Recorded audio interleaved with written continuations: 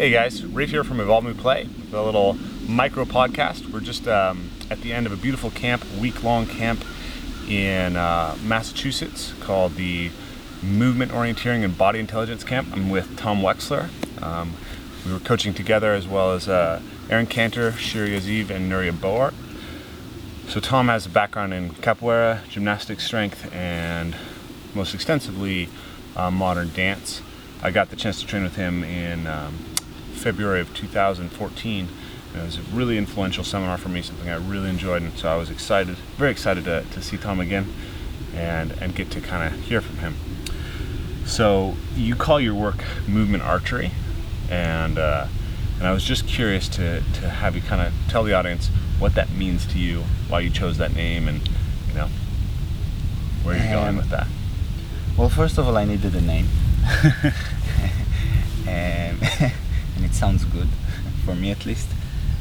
My idea today as a professional dancer, I always feel a bit of an outsider. Because of the necessity to justify every movement, practice, or research that I do to stage, which means what will not eventually be beneficial for stage is not relevant for most professional dancers. And since, as you said, my background is in acrobatics and in martial arts and in other forms of movement, I felt that it's very important for me to kind of represent the idea that not necessarily for every target there's a specific solution. And this is why the archery is a very inspiring imagery for me, because in order to hit a target, you choose an arrow. You don't not necessarily choose this or that arrow. So this is on the imagination level what I was thinking about. For me to go to the stage and be good at what I do, I also need to be happy, I also need to be healthy, I also need to be inspired. And this is not the things that usually will be the most relevant for a choreographer or for a creator. And I would like to pull them still for this target because I think they're supporting the mission. Yeah. So I hope, it's very abstract in a way, but I hope it makes sense. So I'm pulling this type of movement, that type of movement, this idea or that idea. And I think this is where the image came from. Aside from that, I was very inspired by a book that's called Zen and the Art of Archery by Eugen Herrigel, which is a German guy that done some Zen training and archery training in Japan. And he wrote a very short book. It's about 60 or 70 pages. Did you read this book? I haven't read it yet. I recommend it. It's nice. I mean, okay. I'll read and his experience with archery and his paradigm shift as a Westerner, as European, as an intellectual. He's teaching in a university in Tokyo, I think, by the time he's staying in Japan.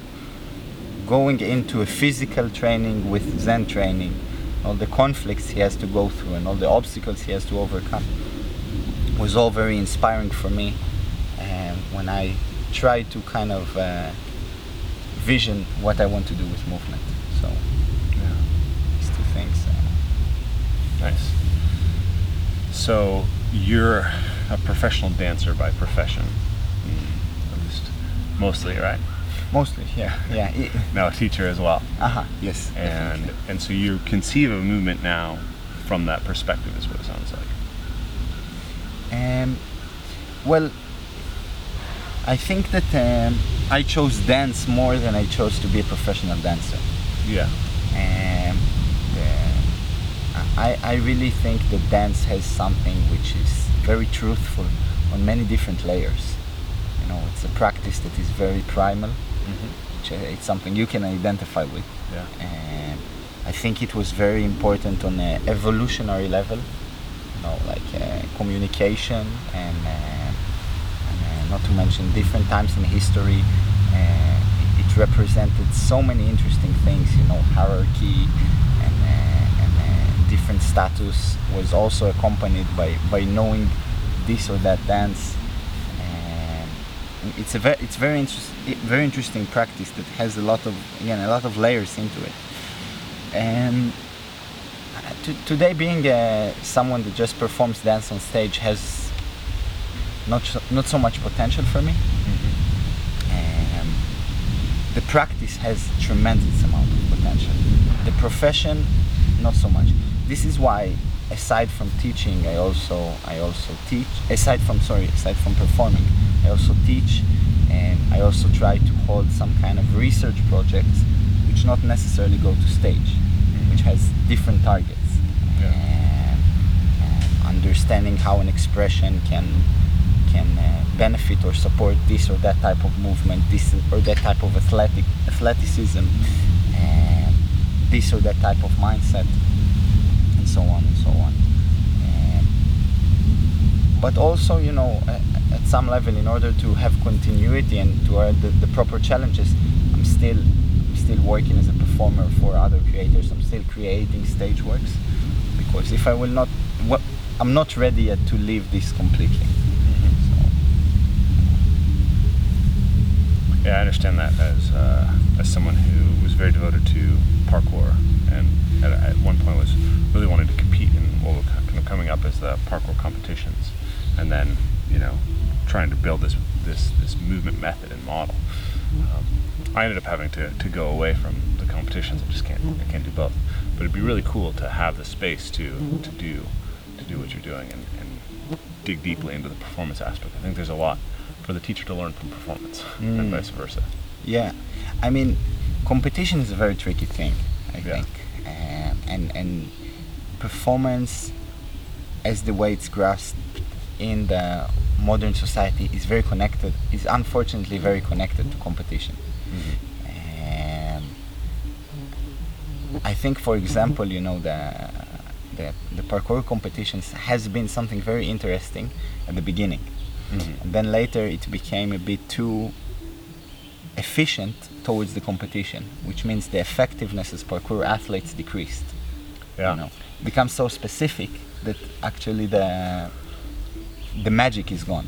Yeah, it's an interesting thing, because when you create a competitive format, and this is something that I was thinking about when we first started doing this, as soon as there is a specific framework that people can train to, they're going to narrow their training in order to be the best athlete for that framework. And that's kind of precisely against the idea of being this broad, globally competent person that parkour was originally about. When I think about competing in indoor competitions, aside from the fact that I can't really have availability most times that they're happening, I think, well, I really want to compete. I really need to train myself to do the specific things in the specific environments to have the best chance to do well. And that's really contrary to what I want. I don't want to be in a gym training for a competition. I want to be out in nature training for research. And I think research connects to art much more than competition.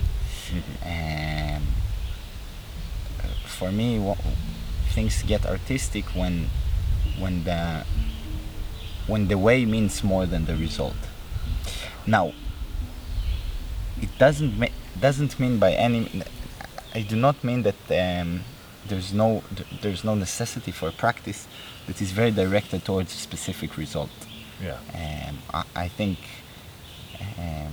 for example, one of the problems of contemporary dance today is lack of specific results. And then you see people who have a training which doesn't lead anywhere, doesn't lead to any craftsmanship, doesn't lead to any skill.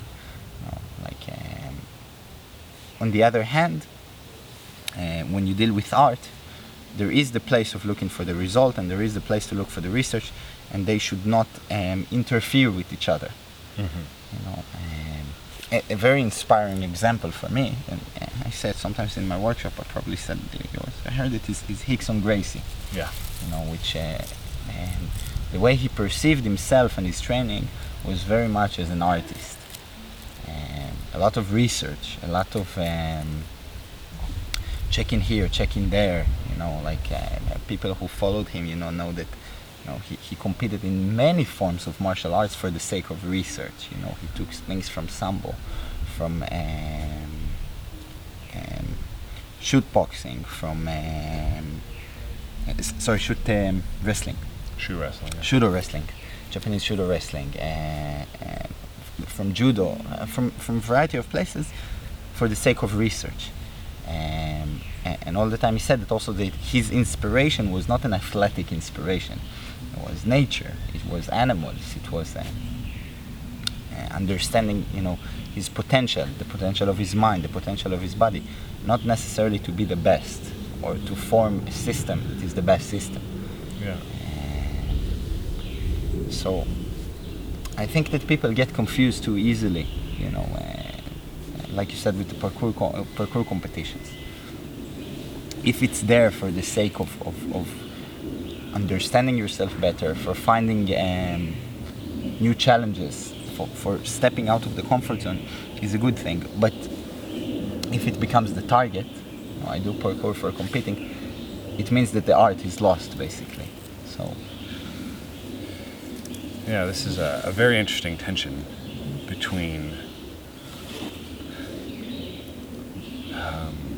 the practice and the goal. When I went to train with you the first time, on the first day I asked you, what was the goal of the practice of Moomin archery? You remember what you said? Absolutely not. You said there is no goal. Sounds familiar. So there is no goal. I think you said something poetically dismissive on top of that, but it was basically like, don't come to the work with that. Mm-hmm. And then on the last day, you said something a little bit more about what you gain from the practice is what you're going for. And this is something that has been a big kind of epiphany for me, and thing that I have been working on is I set out with many goals and to be maybe a great competitive parkour athlete, or to be the best generalist mover with the planche and the 500-pound deadlift and the one-arm handstand. And I kept getting distracted along the way, researching things that were more joyful for me. Mm-hmm. And then it ended up being that those things were places where I was able to develop unique visions that I was able to share with people. Moving to the States, I remember that I had a similar mindset to what I have today. What is interesting, okay, what can benefit me on a physical level, on a mind level, and then finding that thing and practice it fully. But coming to the States, where all of a sudden I encountered that kids' sports had much more money, had much more ambition. All of a sudden I'm playing basketball in high school, and kids are injecting steroids, and at 16 or something, and not to mention parents putting money on private classes, but really things that I felt that it's tools that I don't have, but we're still playing the same game. And I remember starting to ask these questions. But then, what do you get out of it? If you need to take steroids and putting money that no one else has, in order to play a game, it actually puts us in an equal place. You understand a bit where I'm going with this? So I realized that the whole concept of having a target or winning at something today in our society, in modern society, is completely twisted. It's like we want to get it by all means necessary, and not we want to become better person while getting it. And it was funny because I remember this realization actually made me better at anything I did at that time. It's like all of a sudden I was like, okay, I'm not so interested in being the best, and somehow I became much better.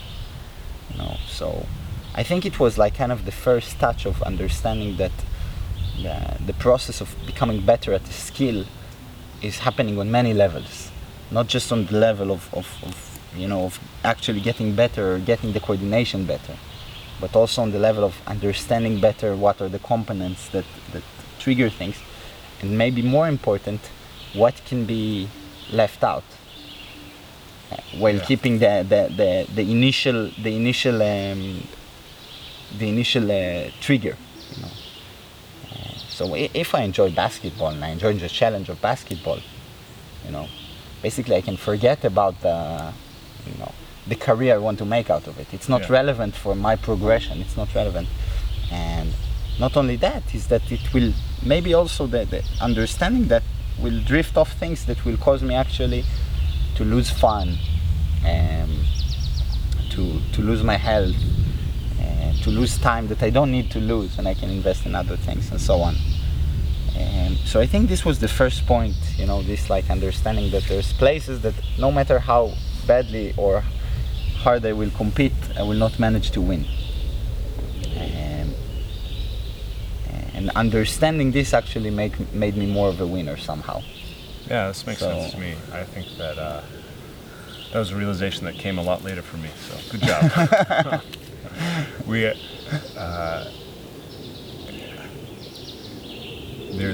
I've heard this phrase as outcome independence, that like to really fully engage in a process and to be the most effective at it, you actually have to some degree, be able to let go of where it goes.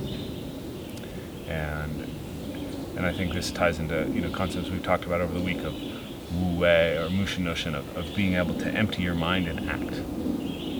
And these are incredibly powerful places for truly being effective at anything that you want to do. And this ties into something that I wanted to talk to you about, which I thought was really interesting, which is the minimalism that you bring to your coaching style. Mm-hmm. You talked about how part of letting go of the outcome and focusing on the practice for you is about learning to get rid of the stuff that's not necessary. And I've heard you talk about this week, like this idea of minimalism quite a lot. And there's something that I noted when I went to train with you. I'm a very verbal guy and really good with words, and I really like very specific stories and kind of structures and things. And I was really curious when I went to train with you, kind of how your approach to teaching would be. And the first time that I taught with you, you were really very clearly sort of intentionally not talking a lot of the time. You were leaving a lot of space, and I was sort of curious. I was like open-minded about it, but it was really outside of the scope of how I would normally teach or how the people that I respected taught. And so I kind of went through the process, and the interesting thing that happened was that I really tapped into things that I didn't expect to during the course of the workshop, and was able to move with rhythm much better than I expected, and to kind of unlock some of the acrobatic skills that were hard for me. They came very easily all of a sudden. And so I was curious about your philosophy on that, and why you place so much emphasis on the idea of, and how it works with your coaching to place so much emphasis on not giving too much. Well, I mean, the best answer to this question and to this idea would be not to answer. And let's say, but no, I think it's first of all my choice in engaging and dedicating my life to dance, to martial arts, to acrobatics, based on the idea that I feel more comfortable communicating with expressions of my body than expression of my words, of my vocabulary. And this is something that I all the time go back to. And I mean, in school I remember myself being quite okay with managing tasks, written tasks, and I love reading. I read a lot, but I feel better. I feel more honest when I express my body, and not my words. I feel like you say, it's tapping into a different level of communication, which I feel more authentic at. This is the first thing. Second thing, which is a bit more connected to the teaching, is that I've been in the past 2 years, I spent a lot of time in Japan, and I learned in Japan a concept which is called wabi-sabi. I don't know if you ever heard about it. It's basically an aesthetic concept that is kind of connected to aesthetics of Zen artists. It's funny because it's one of the things that when you try to understand, any Japanese person knows about wabi-sabi, And if you will ask him, is it this thing or that thing, he will always tell you, no, you don't understand. Regardless if it's like a person that is more, modern, ancient, young, old, always use the foreigner, you don't understand. This is what really pulled me about it. And it's basically connected to two words, which one of them means the ability of something to get old naturally, and one of them more connects to the ability of something to be, let's say, formed naturally. Okay? To give you an example, usually if you look at ceramics, Western ceramics, like a bowl, cereal bowl, once it's a little bit broken or a bit, or getting a bit of mold, it's not useful, and it's not pretty. Yeah. It loses the beauty and it loses the function. Mm-hmm. And then if you would look into some of the Japanese art,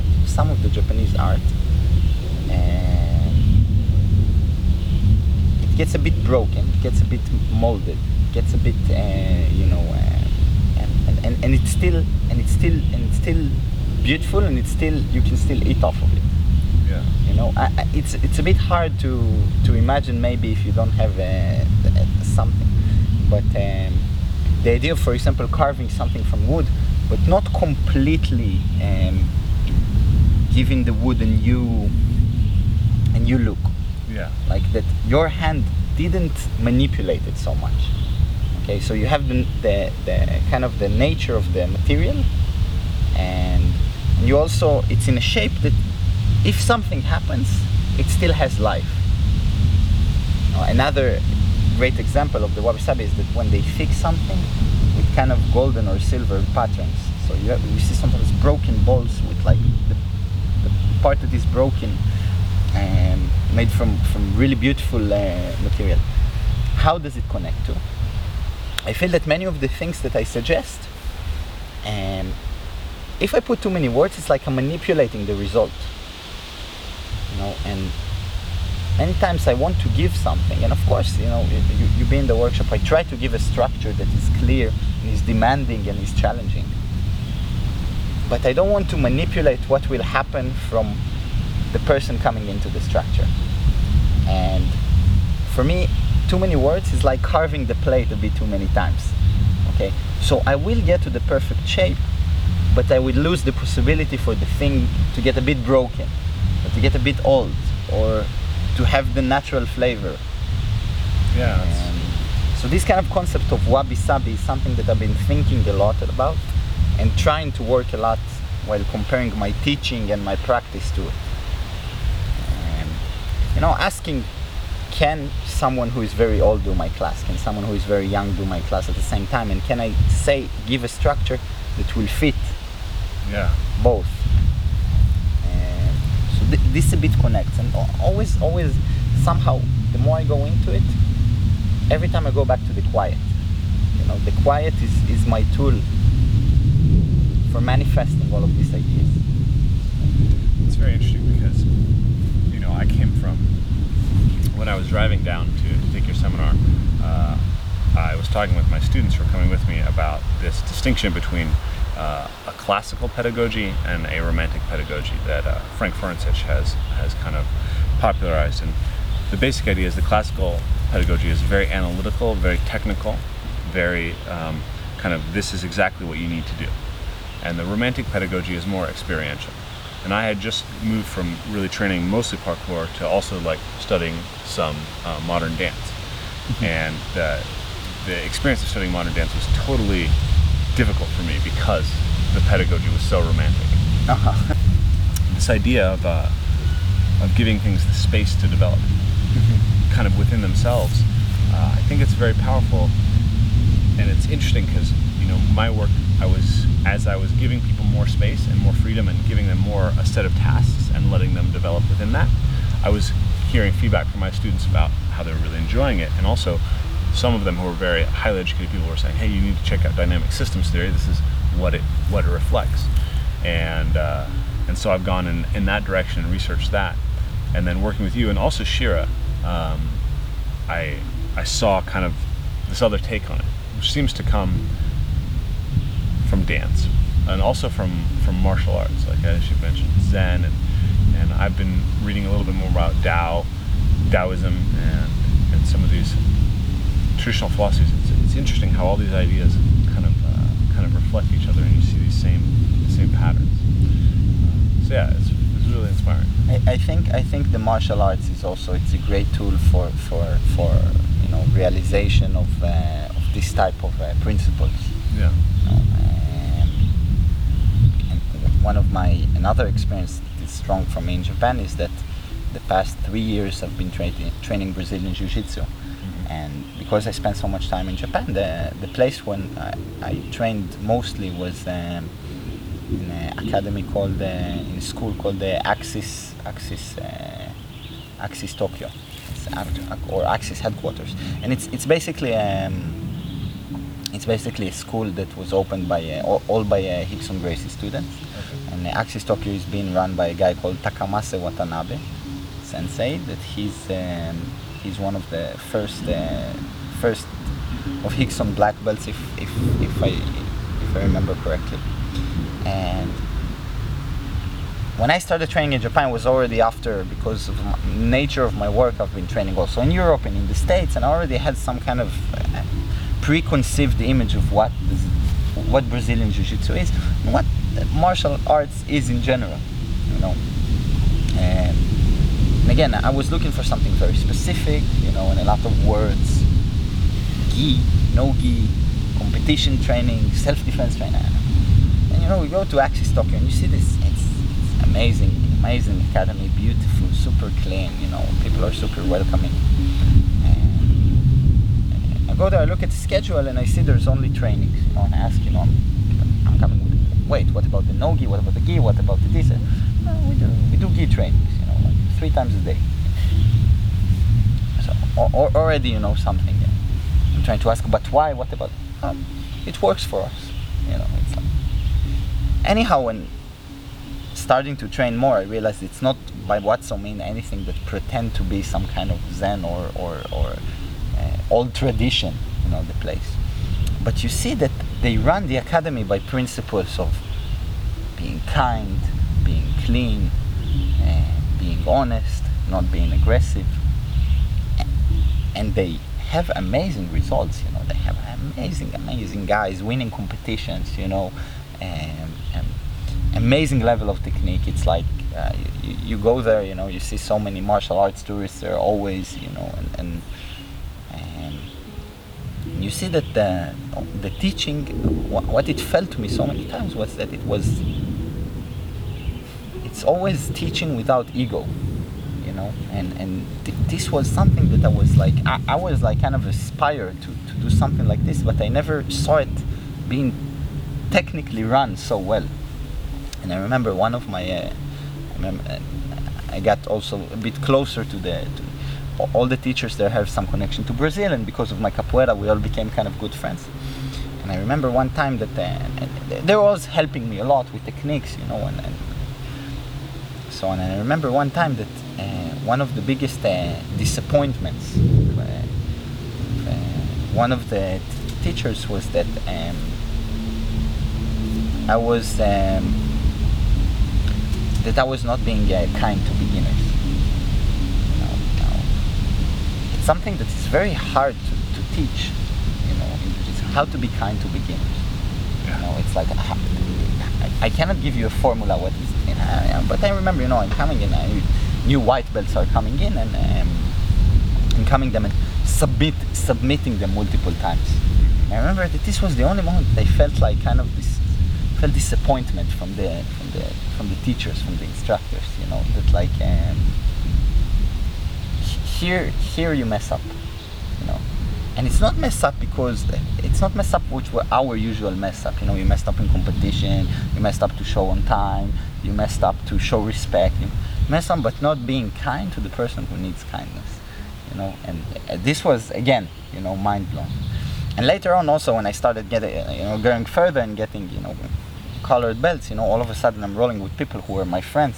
At the beginning, I felt that I was like kind of, we were always having like good times, and I was always stepping up my game and succeeding to roll with them, at the same level. And then getting new belts, all of a sudden, they're like, when I actually came to their level, they're like, okay, now they destroyed me, Yeah. So actually holding back for so long without saying anything about it, like without saying, I will show you, which is something we like to do as a Westerner. I have the knowledge, so I will show you. No, they're just there and they're just being kind, quietly kind, so I can develop without anyone manipulating it, and Yeah. this kind of idea of letting something, like you said, you put people on the tree, and I felt it in your class as well this week. Yeah. You put someone on the tree and you give him something. You have him, the tree, and something technical, This is enough to create a huge structure and huge potential for growth. While what we tend to do sometimes is, after giving these things which are enough for really amazing growth, we also put another thing that will keep the person in our kind of control. One carving too much. One carving too much, exactly, exactly. And I think it's something that it has a lot of potential, and also like you said, it's there, by the way, in many places. They speak about it, regardless of old, new, there's Zen, Taoism, Kabbalah, all of these things. But I don't think it has to go also to a spiritual level or to religious level. It makes sense, because you said to be in, this idea of being in the action and doing only the action. This means that also more than that is already too much. Mm-hmm. You cannot, over preparing is over preparing. Yeah. It's not preparing precisely. Yeah. The same is not preparing enough. But and here comes the quality over quantity. And this also goes with the teaching. If I will say 100 things full of quality but they're not relevant, I'm not helping the person, I'm pulling him down. And if I give one thing that is full of quality and gives a lot of potential, it's a different story. Yeah, it's the classic idea of perfection not arising when there's nothing left to put in, but when there's nothing left to take away. Beautiful. And this is, I think it's a very powerful thing especially for guys like me to think about, right? Guys who have a lot of ability to say nice things, right? To recognize when those things are actually the thing that somebody needs to hear. Well, knowledge is power. And you, for example, my experience from taking a class with you was that you're extremely knowledgeable, and also in aspects that for me felt very relevant. Knowledge about communicating with nature, knowledge about self-defense, knowledge about playing games,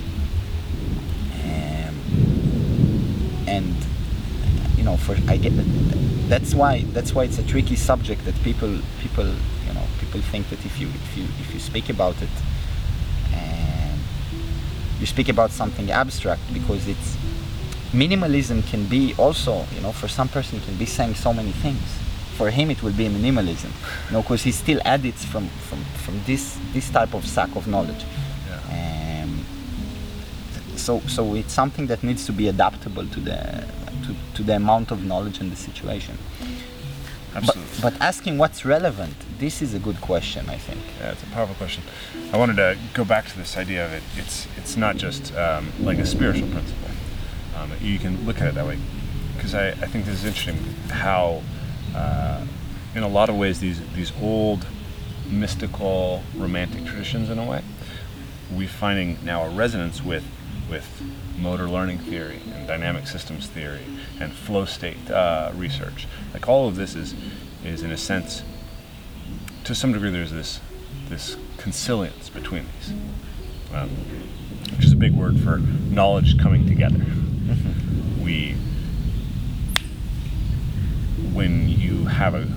If we have the best model of how the mind works, right now, we know that the way that it organizes information, it tells us something about how to teach. And the funny thing is that what it tells us about how to teach is not so different from these old principles that are in Zen or in martial arts. Interesting. This is something that's very inspirational to me right now to think about, is how much there's lots of tradition that's crap. Yeah, definitely. But there's so much that we can learn from it if we are willing to sift and to pay attention. Look, as a person growing up in Israel, which is a country very, very connected to religion, and it's one of the best demonstrations to show how much tradition and religion can mess up humanity. I completely agree that. I don't think, but by any means, I'm too much romantic about history or nostalgia or even traditions. But I think that there is some truth, for example, in some principles that you can find them in old writings and in new writings alike. That once you're not being cynical about them, they can make so much sense. I heard an interesting interview with Laird Hamilton, which is one of my favorite athletes. So Laird Hamilton, regardless of all of his training and all of the science that he uses, eventually it comes down to a very, very simple relationship with nature. Yeah. Very honest one. And this is the minimalism. That eventually, after all is said and done, after all the preparation and all of the managing with the world on the scientific level, you come and you're like, okay, what's my relationship with the practice? What's my relationship with the surrounding, with the situation, with the other person? And I think this is very powerful. And this is not something that you can identify as something that is connected to old writings or new writings, or and I think also today not necessarily to Eastern or Western. Yeah. It's something a bit more universal. Yeah, I'm interested in the connection between Eastern, Western, Stoicism, Taoism. It's a beautiful thing to think about, and that to go back to kind of the early part of our conversation, what do you get from your practice? Right? The practice can make you one of the best in the world and leave you with zero satisfaction, or you can have an incredibly powerful practice that nobody knows about. I think for me, the best flips that I did, the best dance moves, the best sparring sessions were the ones who were not filmed, that they had no witnesses, they had no audience. So a great wave that no one ever sees me taking except for myself, I would take on any day, on just being great at something and not satisfied with a lot of credit. Beautiful. Well, we are about to get rained on. It is thundering and lightning here. Yeah, so, yeah, Tom, definitely. thank you so much. Thank you very much for having me. And I look forward to future ones. Thank you very much. Yeah.